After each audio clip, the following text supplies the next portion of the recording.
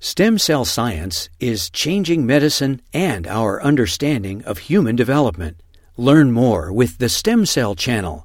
Visit uctv.tv/stem cell. Hi there. My name is Katrina Jameson. I'm the director of the Sanford Stem Cell Clinical Center and the deputy director of the UC San Diego Moores Cancer Center. And it's really a privilege to be able to introduce our two speakers from today for a closer look. So this is a real opportunity to have a very interactive discussion about precision immunotherapy. And if you look up precision immunotherapy, just do a Google search, Precision Immunotherapy Clinic, you'll see that Dr. Cohen's clinic comes up first. So clearly a lot of people are searching the website.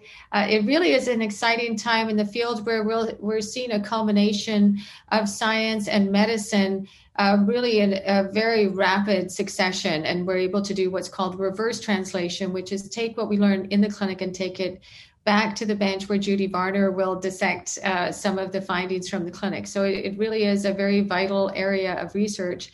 So I'd like to start by introducing my friend and colleague, Professor Ezra Eddie Wissam Cohen. I just found his full name. Anyway, Dr. Cohen is really a game changer. You know, we recruited him here from the University of Chicago a few years ago. And in that time, he's managed to get 3 R01s, a U01, started many groundbreaking clinical trials and worked very well with other colleagues to really establish a new paradigm for how to treat really advanced malignancies that a lot of people never thought could be treated. And so I see this kind of heroism on a daily basis, thanks to Dr. Cohen's efforts, which are really personalized. Patients just expect to have something made for them. So, you know, I see Ezra Cohen more like a tailor. He'll tailor make this bespoke suit for you if you happen to have cancer. And that's going to be 1 in 3 of us. A lot of us are going to have more than one cancer. So this is an opportunity to retreat the same malignancy or even a different malignancy in the same person. So this is a very exciting time. It's really a pleasure to introduce Professor Ezra Cohen. Thank you, Ezra, for being here. Thank you. Okay, I'll share my screen and start my talk. Thanks, Kat, for that wonderful introduction and for the opportunity to address the closer look audience. And I titled the talk Precision Immunotherapy, a New Era, because I think we really are, as you alluded to, Kat, entering a completely new time in the treatment of cancer. And it's been a pleasure to be an oncologist, and I think no better time in history to be involved in this. So with that in mind, let's review a little bit about where we are in terms of cancer therapy. And here you see the current approaches. Of course, there's been surgery traditionally, and that removes the cancer. Radiation therapy that applies a specific energy to an area, the cancer, the tumor. And then chemotherapy that really consisted up until fairly recently of toxins to the DNA, with the advantage being that cancer cells grow faster than the normal counterparts, and therefore a toxin to the cancer DNA should be more effective, and it is. And of course, chemotherapy has been a mainstay of cancer treatment for decades. But now we're asking, can the immune system help control cancer, and in even some cases do more than that? And the answer really does seem to be yes. But before we get into some of the data and certainly the precision approaches that we're taking, I really want to remind people that the immune system exists to protect us from infection, not really for cancer. And if we keep that in mind, not only as researchers, but also as lay people interested in the field and even as patients, we begin to understand how immunotherapy can be integrated into the cancer treatment paradigms. So with that in mind, we do know that there are 2 arms, generally, to the immune system, the innate and the adaptive sides, and they really serve 2 functions that are complementary. The innate immune system is always on. It responds first, and it responds quickly within hours. It recognizes features that are common to all viruses and bacteria, not just specific ones, and it really brings the heat or inflammation. And if you think about it, it makes sense, because what we really need in our immune system is a way to fight the pathogen, the offender, as quickly as possible. And that's exactly what the innate immune arm does. And in fact, actually, the innate immune system is conserved evolutionarily even to insects. Now, the adaptive arm is, if you will, the more sophisticated part of the immune system. It requires induction and time, that is days to weeks. It recognizes unique features of specific viruses and bacteria. And in fact, this is what allows us to immunize people against mumps or measles or hopefully soon COVID-19 because the adaptive arm recognizes these specific elements or specific sequences in a virus or a bacteria. And then it confers lifelong memory, and it really does make the kill in a very specific way. Now, why are we interested in immunotherapy when it comes to cancer? And I like to show this graph, but let me orient you a little bit if you're not used to seeing these types of curves. The y-axis is the percent of patients who are alive having started with advanced or metastatic cancer. And you can see at the x-axis is time, in this case measured in years. And at the beginning of this graph, everybody's alive, but unfortunately, as we track down that red line, patients with advanced cancers, metastatic disease, unfortunately will all end up succumbing to their cancer. Now, with standard therapy, what we've been able to do is we've been able to shift the median or the average person's outcome, where we see that patients take longer to progress, but again, that line eventually goes to zero. What we're excited about when it comes to immunotherapy is that all of a sudden what we're seeing is that the line isn't going to zero, that there are patients that not only have increased survival, but that survival lasts for years. And I'll show you what I mean by that in just a moment. But of course, this curve also tells us that there's a long way to go. There's room for improvement. Right now, we're seeing about 15%, maybe optimistically 20% long-term survivors with immunotherapy, but we'd like that number to be 50%, 80%, and who knows, maybe one day even 100%. And let me illustrate what I mean by this case presentation. This is a 55-year-old gentleman who presented to us with an HPV-positive base of tongue cancer. I'll note the date. This was September 2015. I'll ask you to remember that. This was at an outside institution. He was treated with a drug called cetuximab and radiation therapy. And he completed that without any problems or interruption. On the right side of the screen, you see his PET scan when he presented at his initial diagnosis. And for those of you who aren't used to reading PET scans, orange and red are bad things. So you can see that the tumor is there in the center, and then off to the side is a lymph node that was involved with cancer.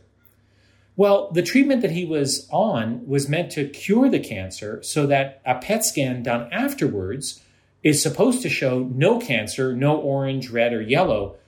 But unfortunately, this is what his PET scan looked like after treatment. You can see that not only is the cancer still there, but it's actually gotten bigger. It now involves almost his entire tongue, and it involves both sides of his neck. And so this is what we would call, unfortunately, a failure of therapy, and this was confirmed by biopsy. So now he was left with the option of doing surgery to try and remove his cancer. That surgery would have involved a total glossectomy, so his entire tongue would have been removed, and most of his throat, and including his voice box. So he wouldn't have been able to eat, he wouldn't have been able to speak, and you can surmise quite rightly that his life would have been altered forever.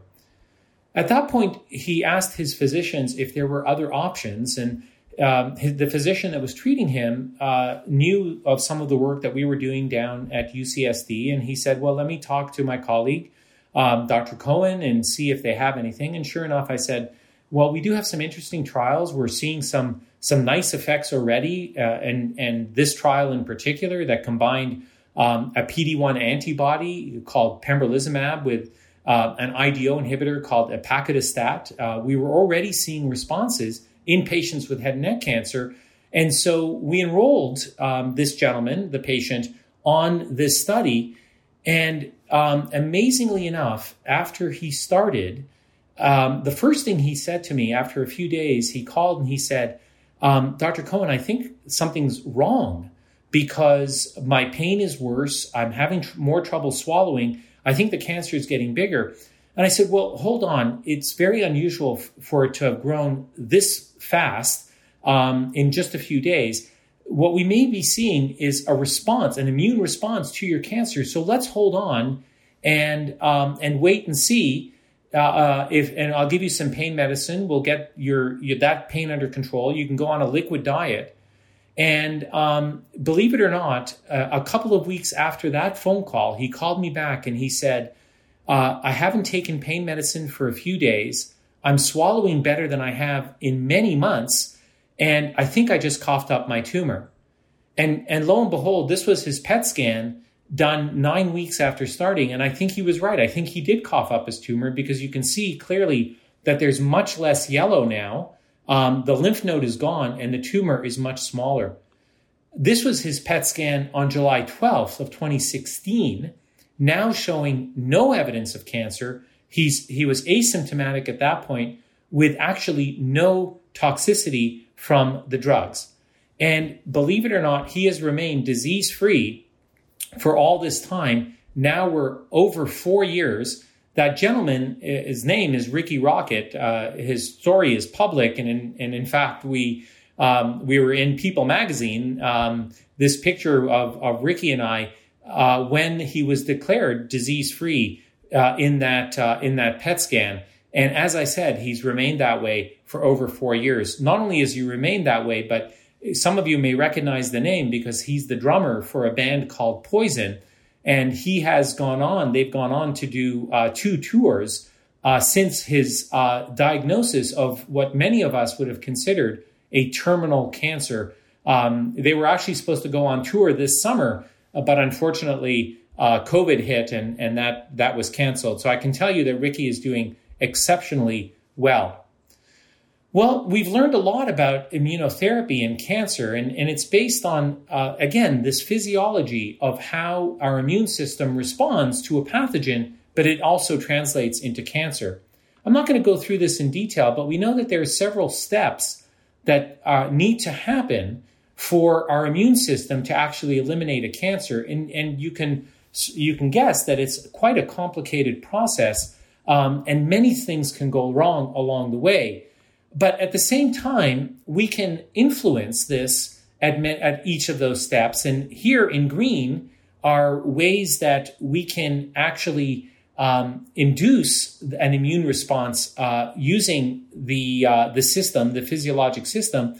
And in red are elements that we can inhibit within the system that can actually help the immune system fight cancer. And what you see at the bottom is this PD-1, PD-L1 that we used in Ricky's case. And over the last few years, we have now had multiple approvals in this country for immunotherapy in multiple cancers.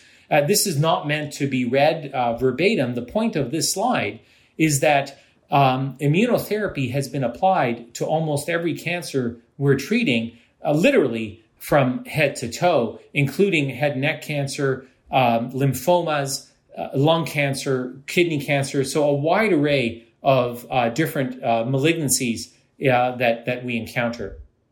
But the question now becomes, well, how do we get better? What can we do to take big steps forward to try and further improve those outcomes, change that curve that I showed you earlier? We embarked on a research endeavor that really attempted to personalize and has done that, and do it through cancer vaccines. And we asked a few very simple questions early on because we understood that we had to, the requirements were that we had to identify mutations in each patient's tumor that were recognized by their own T cells. And we call those neoantigens. Before we embarked on this, we actually didn't know if this was even possible. And I can tell you that indeed it is. I'll show you that in just a second. And then we had to develop an effective vaccine strategy to direct these neoantigen-specific T cells, so these T cells that are recognizing the cancer, we had to retrain to eradicate the cancer. And this was our approach. We started, of course, with the patient and the tumor sample. We did sequencing of both the DNA and the RNA, and this was now fairly straightforward. We identified the mutations and then used a bioinformatic algorithm that we have iteratively improved along the way to identify these immunogenic mutations, that is, mutations that the person's cancer might actually respond to. We then took a sample of the patient's blood. We created peptides to represent the mutations. We mixed those together in a co-culture. And what we did was we came up with a way to verify these as, in fact, neoantigens. So now we have a functional approach that tells us exactly what a person's immune system is responding to within their cancer. And in fact, that approach turns out to be about 10 times better than anything that had been previously reported. And we have now done this in multiple cancers. You see many of them listed here. In fact, we've done this in cancers where others thought it was not possible, such as glioblastoma, a brain tumor, and pancreatic ductal adenocarcinoma, which is unfortunately very serious and often deadly. And we've been able to do this now in patients. Here you see patient number 1, and you'll note the date is now about 2 years ago. And here I'm giving the vaccine. You see a couple of my colleagues, Dr. Stephen Schoenberger and Dr. Aaron Miller with the beard, and that's Tamara's mother, Iris Strauss, standing behind her, and Tamara is about to get the first ever personalized vaccine that comes out of this approach. Here's the clinical trial that we undertook. You can see that what we do is, again, we sequence the cancer, we identify the neoantigens. It does take about 12 weeks to make the vaccine throughout this whole process, even sometimes a little bit longer than that. And then we eventually get to treat patients in combination with a drug called pembrolizumab, which helps the T cells do their job when they get to their tumor. And amazingly enough, we've seen some pretty remarkable results. The first results I'll show you actually is patient number 1. So this is Tamara's tumor. We immunized her against 3 neoantigens. There you see listed at the bottom, MEN1, EP300, and HLA-DQA2. The blue bars are her tumor biopsy before the vaccine, and the red bars are her tumor biopsy after 9 weeks of the vaccine. And what we see is that the 2 of the 3 mutations that we vaccinated her immune system, we stimulated her immune system, are now gone. One of the mutations is still there, and we don't know why that didn't disappear, but 2 of the 3 were actually gone in the post-vaccine biopsy. We saw this as well in another patient. This is patient number 5, where again, this is a gentleman who received 5 peptides in the vaccine. So we immunized against 5 different neoantigens. And what you can see is that 4 of the 5 actually disappeared, again, in the biopsy that we took after the 3 doses of the vaccine. Well, both those patients actually did fairly well on the vaccine. And in fact, what we've also seen, and this is, again, patient number 5, is that we're seeing T cell responses against the epitopes, against the mutations that we're immunizing against. Here you see them represented by the bars going up in the post-vaccine graph. These are the colors represent the different types of T cells that we want to induce, either CD8 or CD4. And you can see that we're effectively inducing this type of immune response that's very specific for the mutations in that person's cancer. And lastly, what we were really amazed to see is that we're seeing clinical responses in these patients. This is patient number 4, a patient with head and neck cancer. You can see his tumor outlined in March of 2019 before he was vaccinated. And then 3 months later in June, almost a 90% disappearance. Here's another cut of his CT scan, and you can see the lesions on his chest wall that are almost completely gone. after 3 months on the vaccine study? Well, we weren't perfect, and we still aren't, and we realized we had a lot more to do. You'll recall that some of the mutations that we were immunizing against did not disappear. And so we began to look in the laboratory and ask ourselves, well, how can we be better? And we decided that there were a few things that we could introduce. One was a more effective adjuvant, that is, a way to further stimulate the immune system to respond to the vaccine. And we did that with a drug called Hiltonol.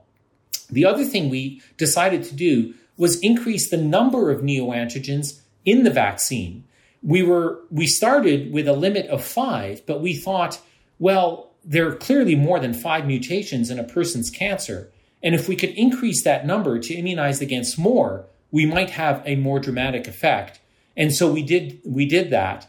And in addition to that, we actually changed the schema a little bit, where we introduced a priming of the vaccine, where we gave 3 quick doses 1 week apart, and then a much longer boost that lasted approximately 20 weeks in total, thinking that if we could boost the immune system initially and then prolong the duration of the vaccine, we might get an even better effect.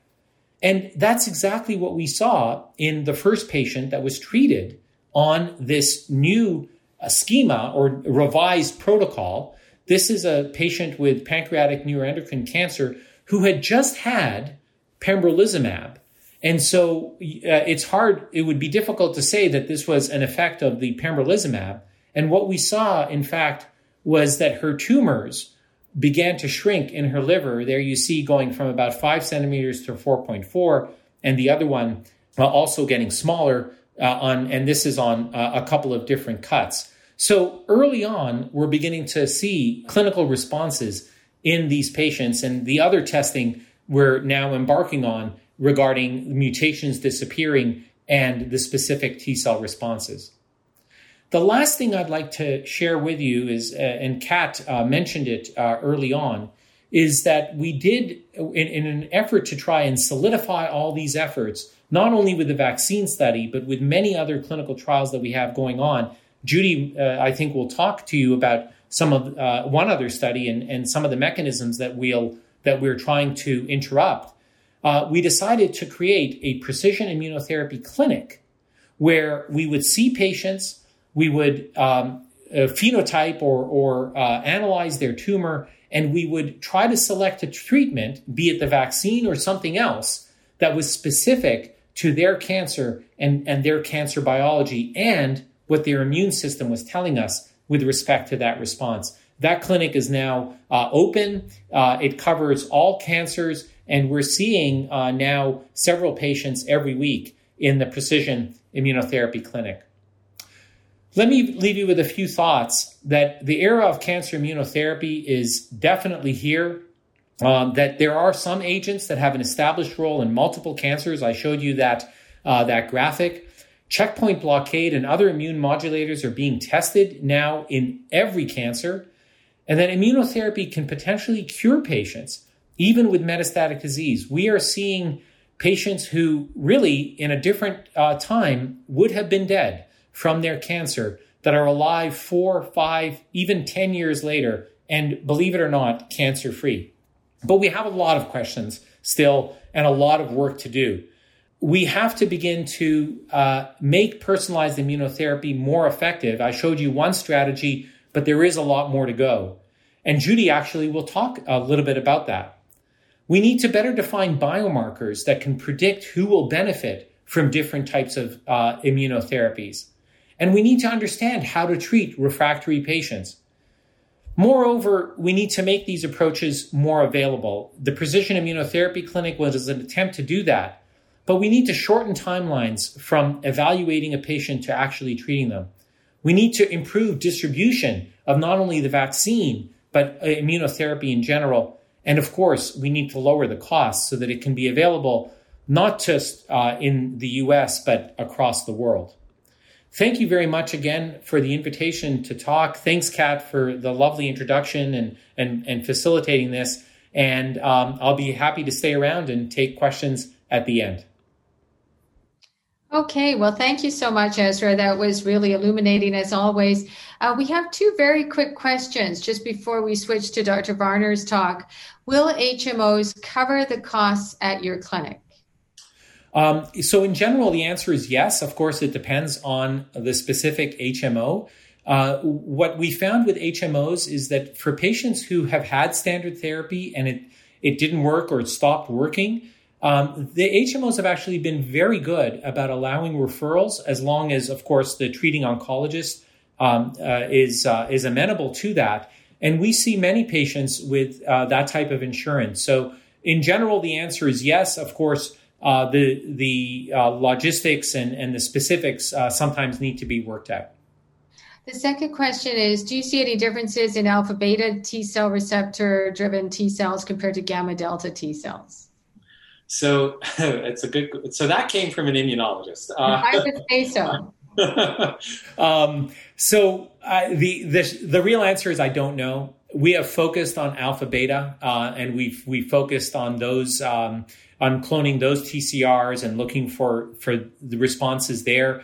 We haven't focused on gamma delta. Others have. Others at UCSD have. It's just not been work that we've done. So. It's a great question. We should explore it. And I have a question, we'll leave the other questions to the end, but is there any evidence of T cell anergy or T cell exhaustion as a result of this priming with pembrolizumab combined with the peptide vaccine strategy? Let me just say, we think that will likely happen, and that's the reason we extended the vaccine. We haven't documented it, although we've collected the samples to do that. But Kat, you're pointing out something that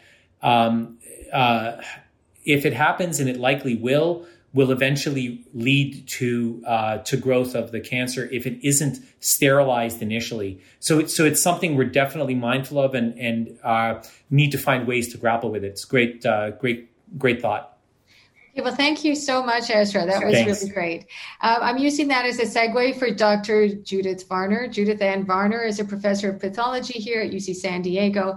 She's really made seminal discoveries regarding macrophages that infiltrate tumors. Macrophages are the garbage trucks for our immune system and has published widely, including in Nature, has 3 R01s, is really at the forefront of the field when it comes to myeloid immunity. So we've heard from Dr. Cohen about the adaptive T cell responses. Here's the missing piece and they collaborate very nicely together. So we'd like to hear more, Judy, about your groundbreaking work. Thank you so much, Kat, and for that great introduction. And really looking forward to telling you today about our work. So I'd like to tell you today about the other aspect of precision immune therapy that Kat and Ezra both mentioned. And this is collaborative work with Dr. Cohen here at the Moores Cancer Center. And our work is focused on immune therapy approaches to control macrophages in cancer. Now, macrophages are the soldiers of the immune system. They're on the ground, they're doing the work, but they can cause problems. So ordinarily, here on the left, you see a pro-inflammatory macrophage. This is a cell that's exquisitely designed to combat viruses and bacteria, as Dr. Cohen mentioned. And they also can alert the body to a mutated cancer cell. They are similar to the infantry of the army. They are on the ground, they're interacting, alerting the T cells, and leading to an effective response. But on the other hand, we have anti-inflammatory macrophages. These are wound-healing macrophages that are designed to clean up and repair all the damage that's done in the process of clearing up an infection or a cancer. But they can cause a lot of problems. So they are similar to the Army Corps of Engineers, who build bridges, repair roads, build dikes. And so they do mostly repair work. But the problem in cancer is that there are too many of those and not enough of the foot soldiers. So macrophages can promote inflammatory diseases as well as cancer. The pro-inflammatory disease-fighting macrophage can become overactivated, as it is happening in coronavirus 19 disease. So in coronavirus, in the normal lung, you have a few macrophages that are there to survey for pathogens. But in the case of coronavirus, you have too many macrophages. They're producing too many factors that cause damage to the lung, even in the absence of a continued virus infection. And this is what is often causing patients to die. Macrophages can play important roles in development. They can help establish new blood vessels. Here on the left, you can see a beautiful macrophage in a developing retina that leads to the proper establishment of blood vessels. And so these cells are very important, but they exist in two different states. They can promote tumor growth. Primarily, these macrophages that stimulate blood vessel growth. And what you can see in a normal pancreas, for example, you see very few of these brown stained cells, which are macrophages. But in a pancreas cancer, you see a huge abundance of these brown stained macrophages. Clearly, they are not, it's not a normal tissue. And in what we have found is that these cells are not helpful in this disease. One of the things you can do is ask whether the presence of these macrophages is associated with survival in disease. So if we look at the protein expression of the macrophage marker CD68, we can see that the more protein of CD68 that you have in your pancreatic tumor, the worse the survival.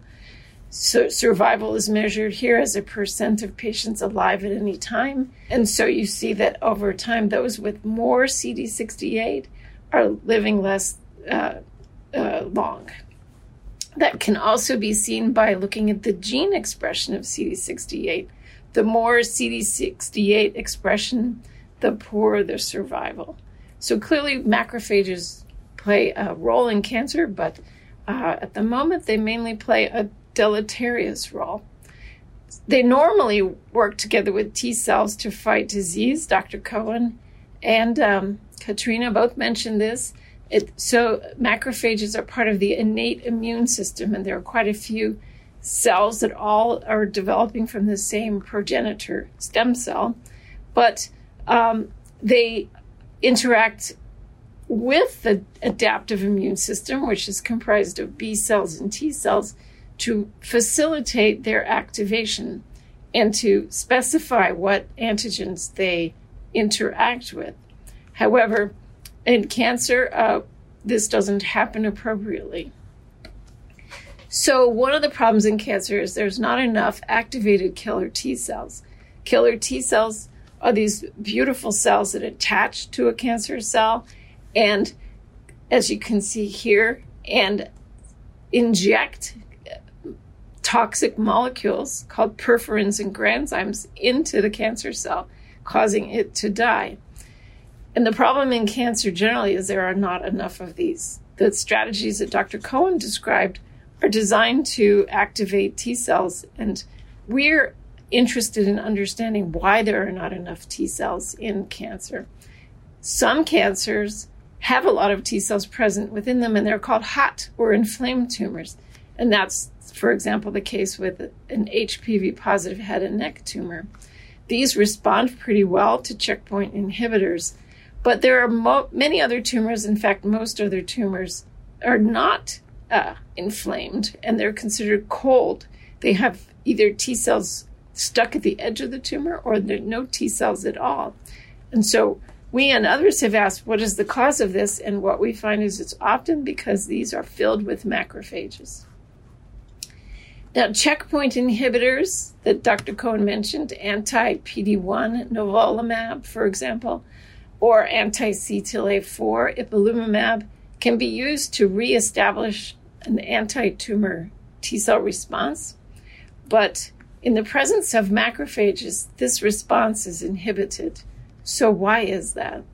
Well, these macrophages in cancer are far too much like these anti-inflammatory, wound healing, repair macrophages. So they're constantly building bridges, digging ditches, laying down roads that help the tumor to grow instead of attracting the disease-fighting cells. So these cells can very rapidly accumulate in tumors. Seen here, this is a yellow macrophage, and they can stimulate the growth of blood vessels that can allow the tumor to grow and also to escape and to metastasize. That can lead to a tumor that looks like this. It's got lots of blood vessels. They are very leaky. And then the tumor cells can escape and go to other organs. So we have asked, how can we study these? So we can study them in tissues, as I showed you before, by immunohistochemistry.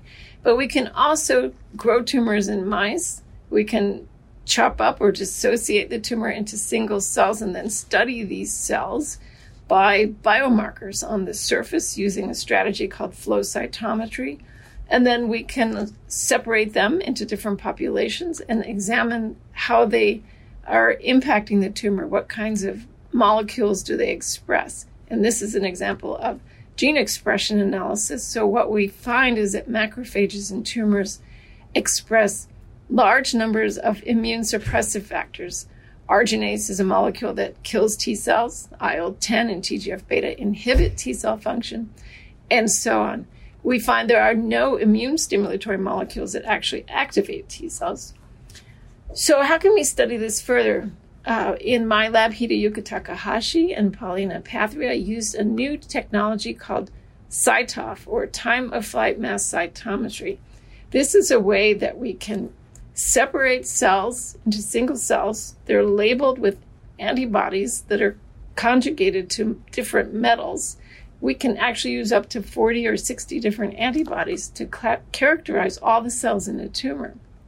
We then basically blast the cells so that we can remove all the organic material, and all we do is survey these metals. That allows us to use computation to identify all the different cell types in a tumor. And here you can see an example. We have different kinds of T cells. We have natural killer cells, macrophages, dendritic cells, and tumor cells. So when we did that in tumors growing over time, we find that the majority of the cells in a tumor are actually macrophages in red. What you can see here in a normal tissue, you've got a few macrophages present. In black are the normal cells. After 4 days, there's a huge increase in macrophages. And in green, you see T cells. So you see very few T cells coming into the tumor. By day 7, you see even more macrophages. You see some brown and natural killer cells, more T cells. But then at day 14, you see now that macrophages are overwhelming all the other cells, and the natural killer cells and the T cells are going away. So we asked, how can we inhibit these macrophages from getting into the tumor or from causing this immune suppression? Can we block their accumulation at this step?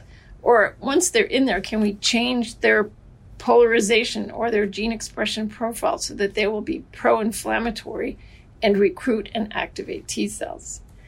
So first we asked, how do they get into tumors? Are they coming from the bone marrow? And I'm showing you this old video to show you that normally myeloid cells and other leukocytes are flowing through the bloodstream, and they're never sticking to the blood vessel wall. You see just this huge rush of cells, but occasionally you see some cells here that are actually sticking to the blood vessel wall and going into the tissue. And here we have reproduced this in vitro in the test tube, and we have given these cells a substance called a chemokine that makes them stop and adhere or stick to the surface of the blood vessel wall. And so that is what we have discovered in my lab. Back in 2011, Michael Schmidt, a postdoc in the lab who's now a professor in England, asked whether there was a mechanism that allowed these macrophage progenitor cells to leave the blood vessels, attach to the blood vessel wall, and enter the tumor. So he asked, what are the molecules on the surface of cells that allow that to happen, and what are the molecules that are produced by the tumor that make that happen? And so what we found out is there are warning flares, which are called chemokines and cytokines, that are released by the tumor. They can be called stromal-derived factor, CCL2 or macrophage chemoattractant protein, that can make these cells stop flowing, stick to the blood vessel wall, and enter the tumor. So Michael asked, what are the other molecules that are regulating this process? And he created this assay where he labeled macrophages or their progenitors with a green dye. He allowed them to attach to endothelial cells in a tube. And you can see that they attach very well, but only in the presence of those warning flares, molecules like chemokines. He then asked, what are the cell surface proteins that are involved? And he identified several integrins, they're called. There is a specific kind of cell adhesion protein. And so what he found is that only in the presence of these warning flare molecules do these integrins unfold so that they can attach to the blood vessel wall. And you can think of it like this. The integrins are like flat tires in the cells flowing through the blood vessel, but only when they get pumped up by these chemokine signals do they actually allow the cells to roll along and travel into the blood vessel. And so he found a single molecule that regulates this process, which is an enzyme called PI3 kinase gamma. And so we found that PI3 kinase gamma is exclusively regulating this process, allowing these integrins to be activated and enter the tissue.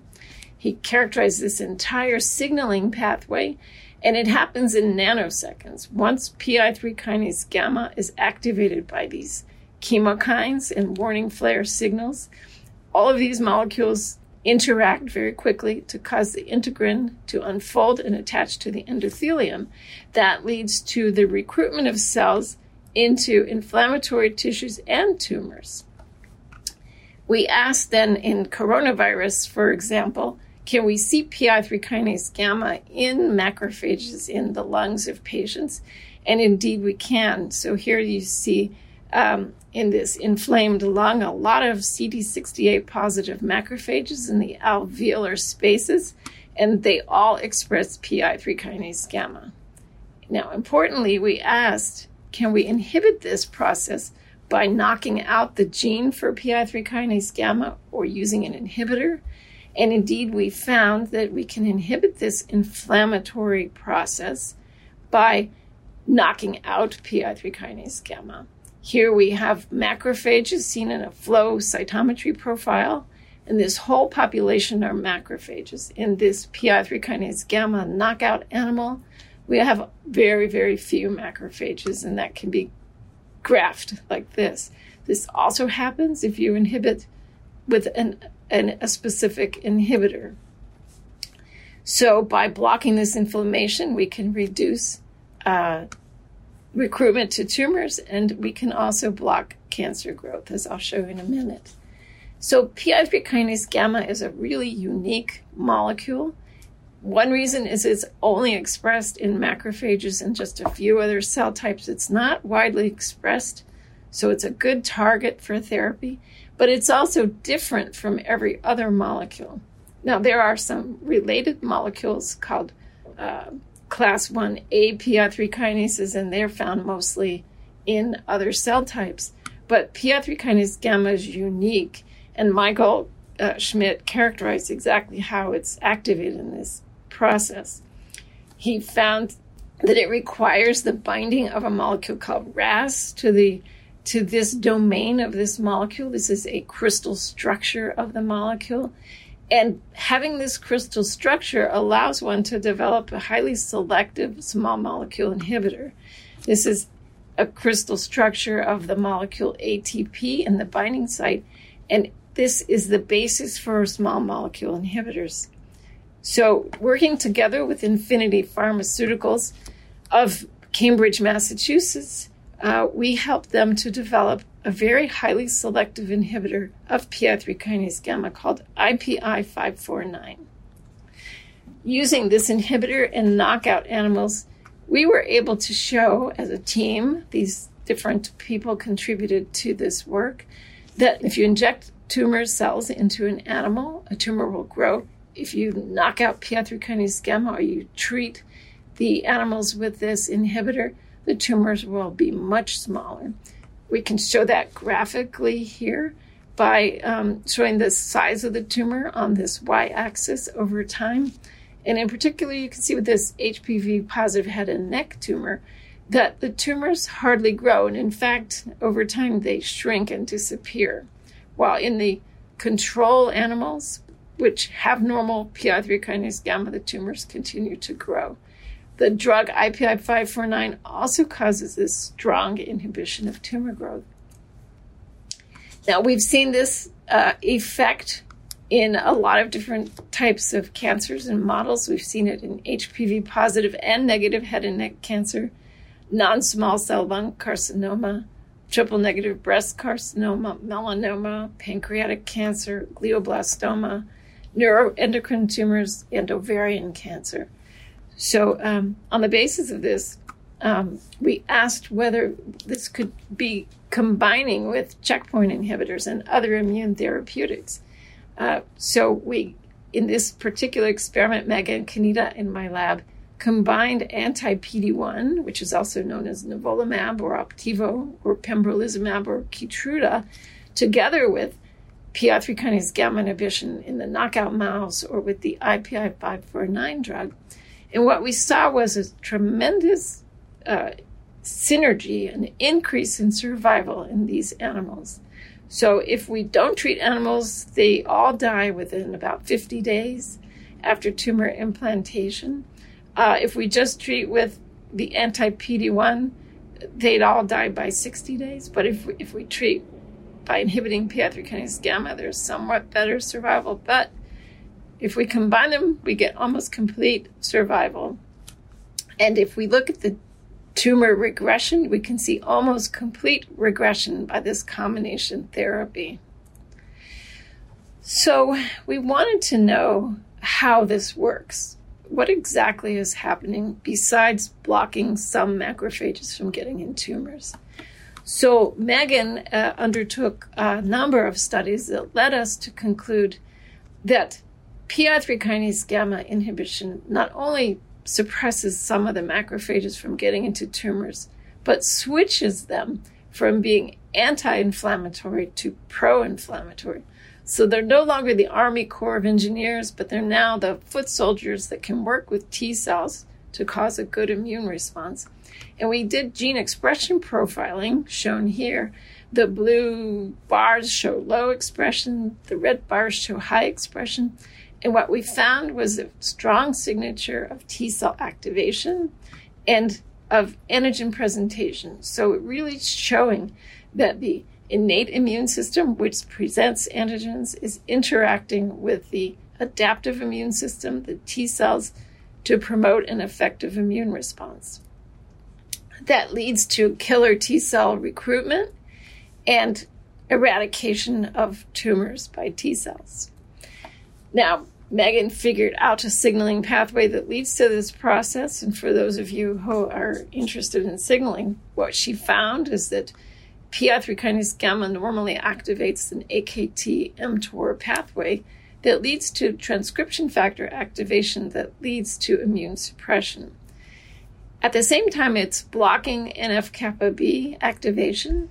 And if you inhibit PI3 kinase, however, you block this pathway of immune suppression gene expression, and you stimulate and sustainably stimulate NF-kappa B so that you get pro-inflammatory factor expression that activates T cells.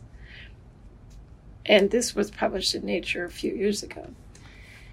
As a result of all of this work, Infinity Pharmaceuticals developed IPI-549 and has had it in the clinic for a few years, and I'd like to summarize some of the results. It's a first-in-class orally active and selective inhibitor of PI3 kinase gamma. This is its structure. It has a very strong binding affinity for this one isoform of PI3 kinases and very little activity on others. and it's very active in cells and in vivo. Now, they've had it into several different clinical trials, and Dr. Cohen is the PI of one of these clinical trials here at UCSD Cancer Center. They did a series of phase 1 safety trials and phase 1b expansion trials that were safety trials combined with a biomarker analysis. So essentially, the original trials included monotherapy to test safety and determine whether the drug by itself had any effect.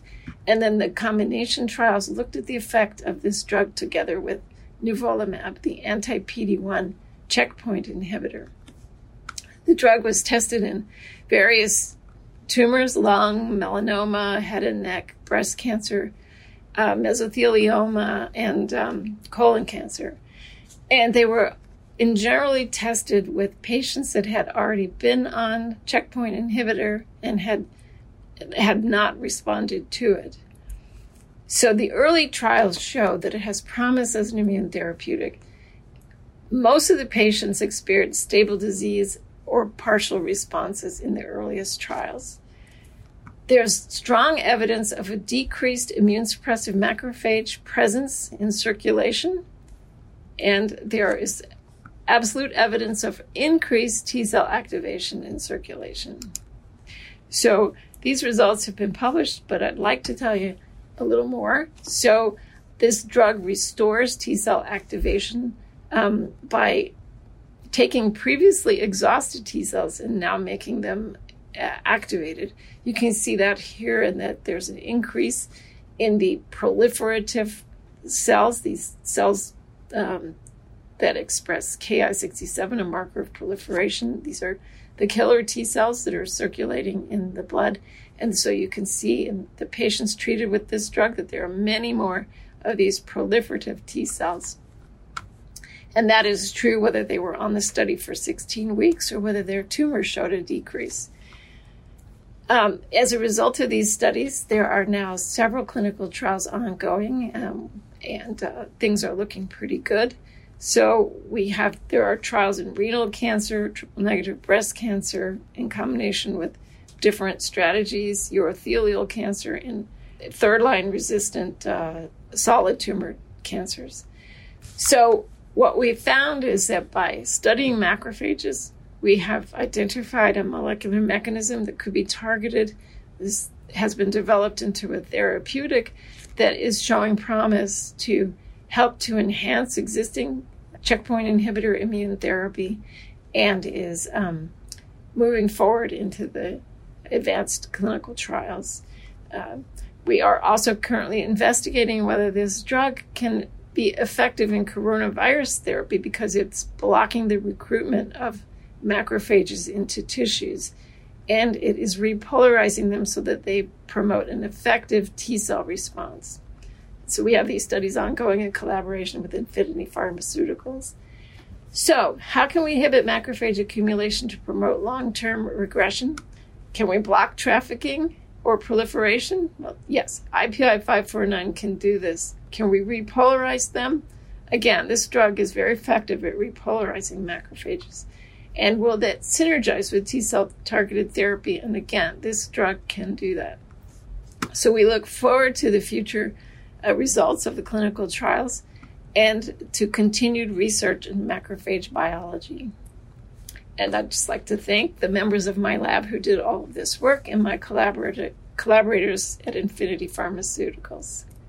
Thank you all very much. Okay, well, thank you so much, Judy, for just a fantastic talk, as always. I'd like to open it up to questions. There's still a number of questions we didn't quite get to for Ezra Cohen, who is back here as well. So we expect a fairly robust discussion from these very provocative talks, and you can see why I was asking about the T-cell exhaustion part when Ezra gave his talk, because I was trying to suggest very subtly that you may want to use your IPI 549 with his peptide vaccine strategy and Pembro or something. We'd love to. That's a great idea. Yeah. Just saying. Anyway, I can imagine how effective that combination would be. It's really exciting. So there are questions for Ezra here. So I'll just go back to where we were for Ezra.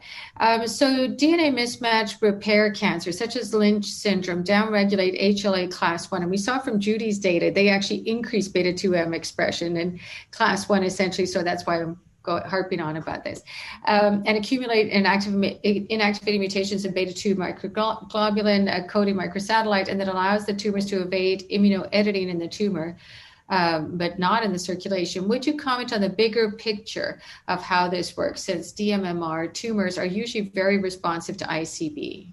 Yeah, it's really interesting because the other element. So first of all, that's true, although many microsatellite unstable or DNA repair defect in general, tumors continue to express class 1. And so in some of them, the antigen presenting machinery is lost, and that's a challenge. By the way, that's often lost epigenetically rather than actually mutated. It can be mutated, but epigenetically, in some patients, it can be restored. But that's an aside. However, having said that, the unique thing about especially microsatellite unstable tumors is that they tend to form a lot of frameshift mutations.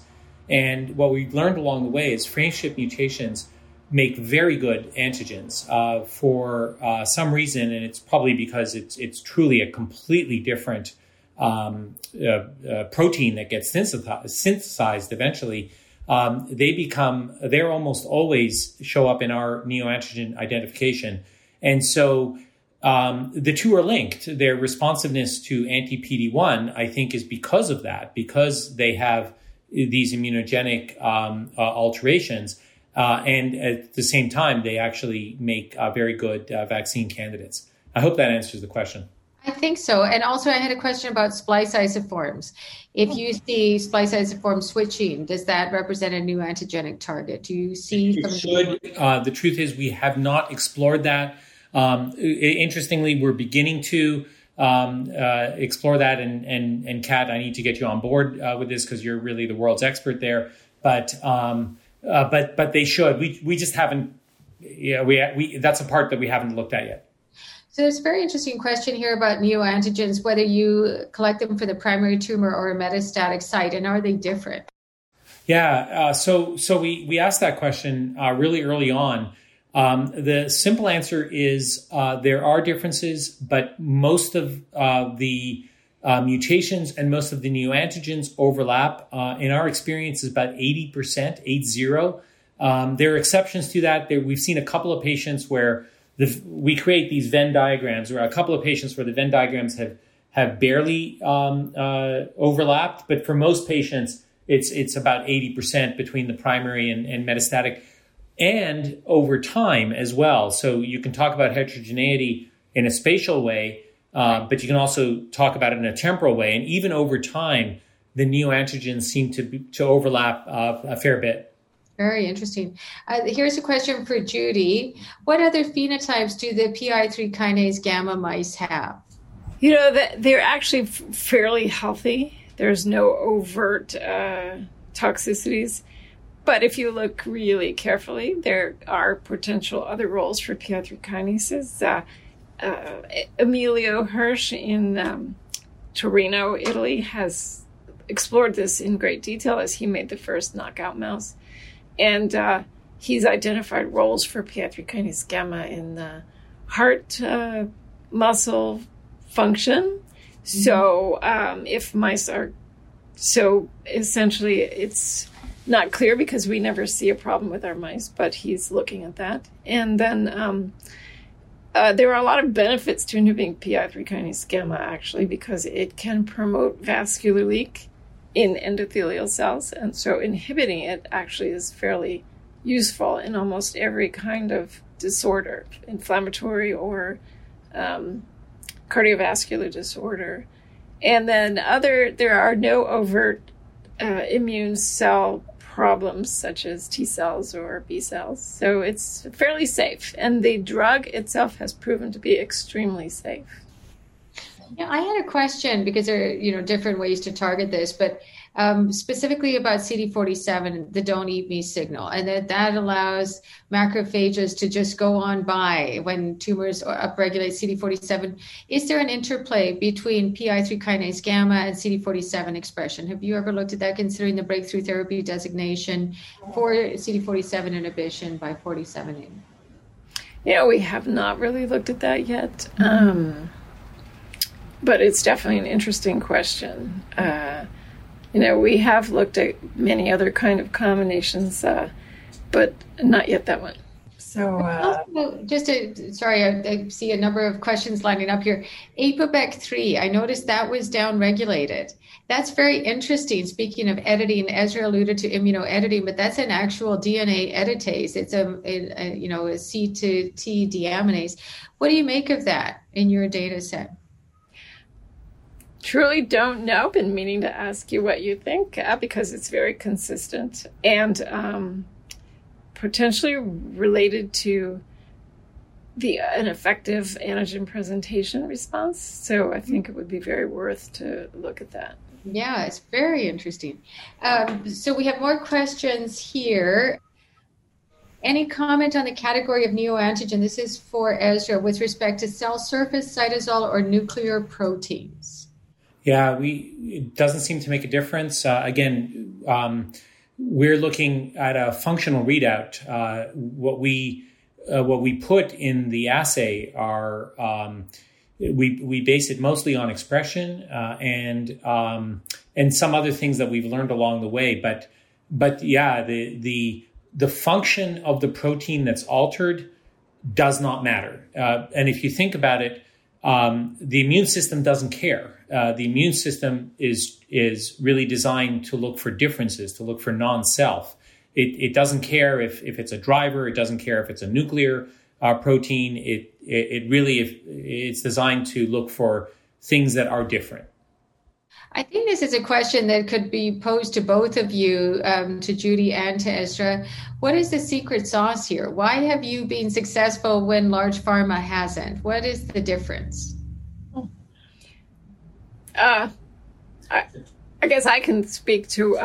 We really study. We have the goal of academic medicine is to study mechanism, and that is, if we don't do that, then we're not being successful. So we study mechanism, and then we really, especially here at the Moores Cancer Center, try to turn that into translational and then clinical research.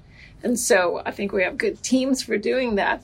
But in part, it's that the balance of all of those objectives. And I don't think that pharma has the ability to really go into all of those things so in such detail.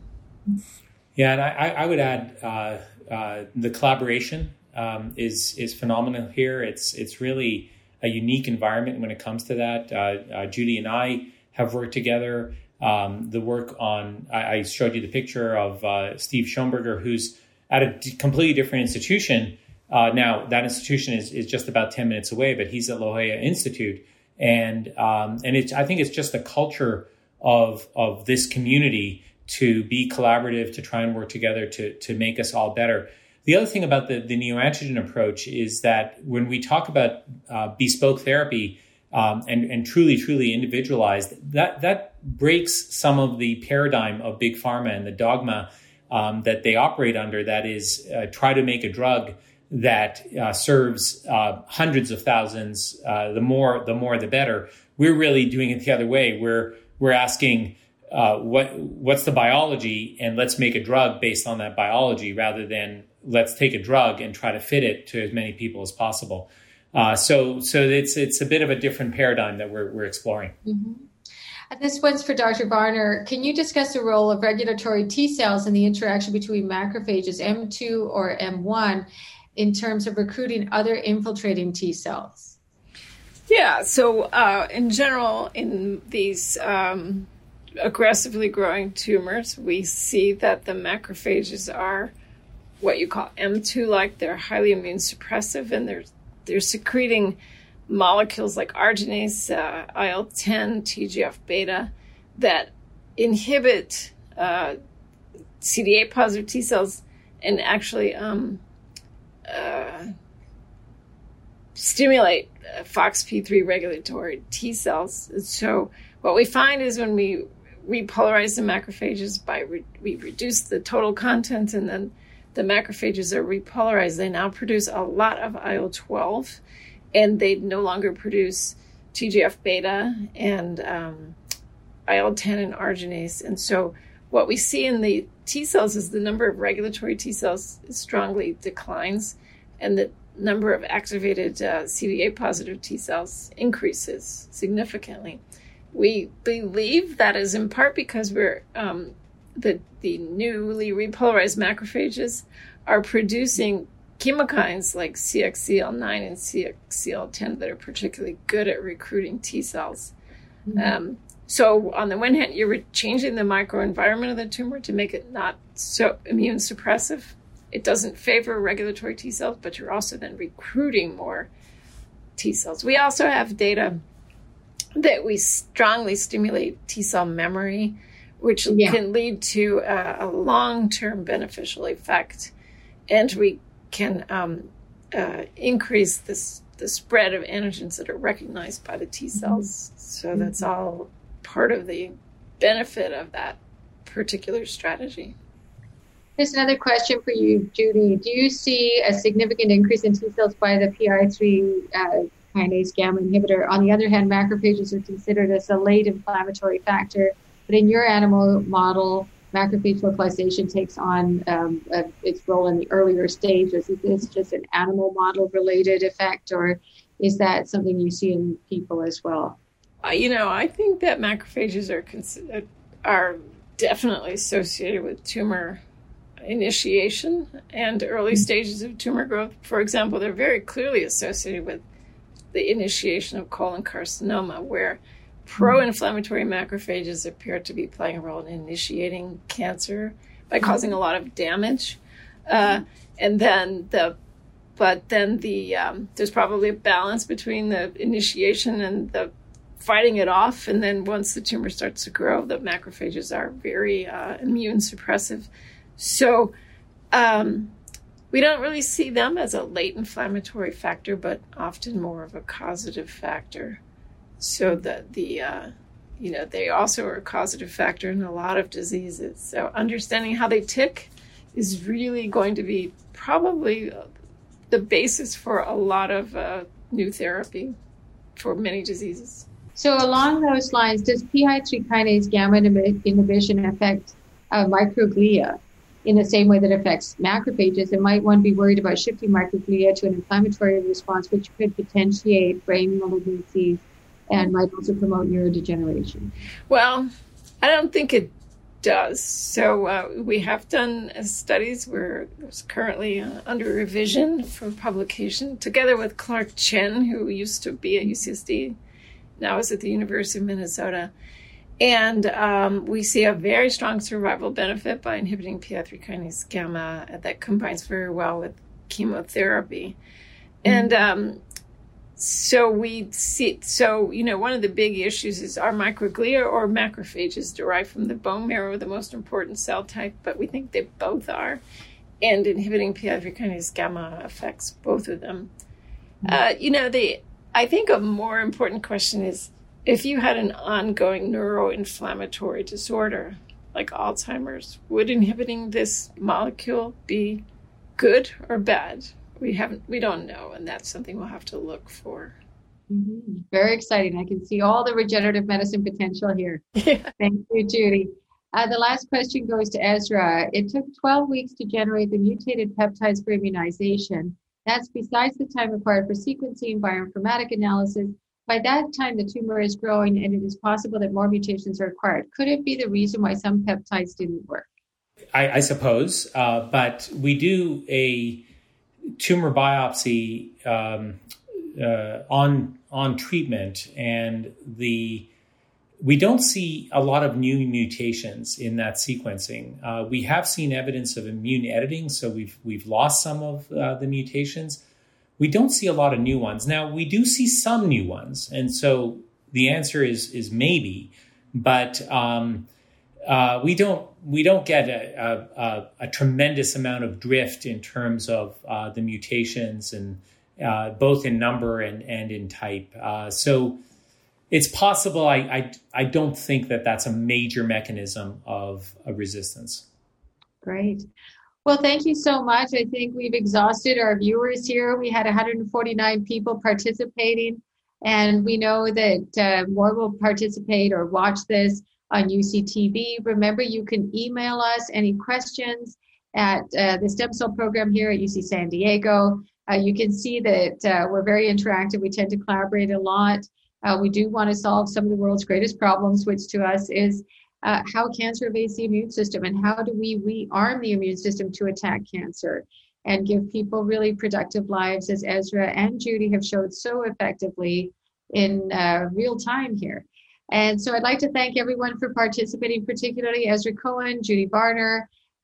Please feel free to follow up with us if you have questions. And thank you again for your time.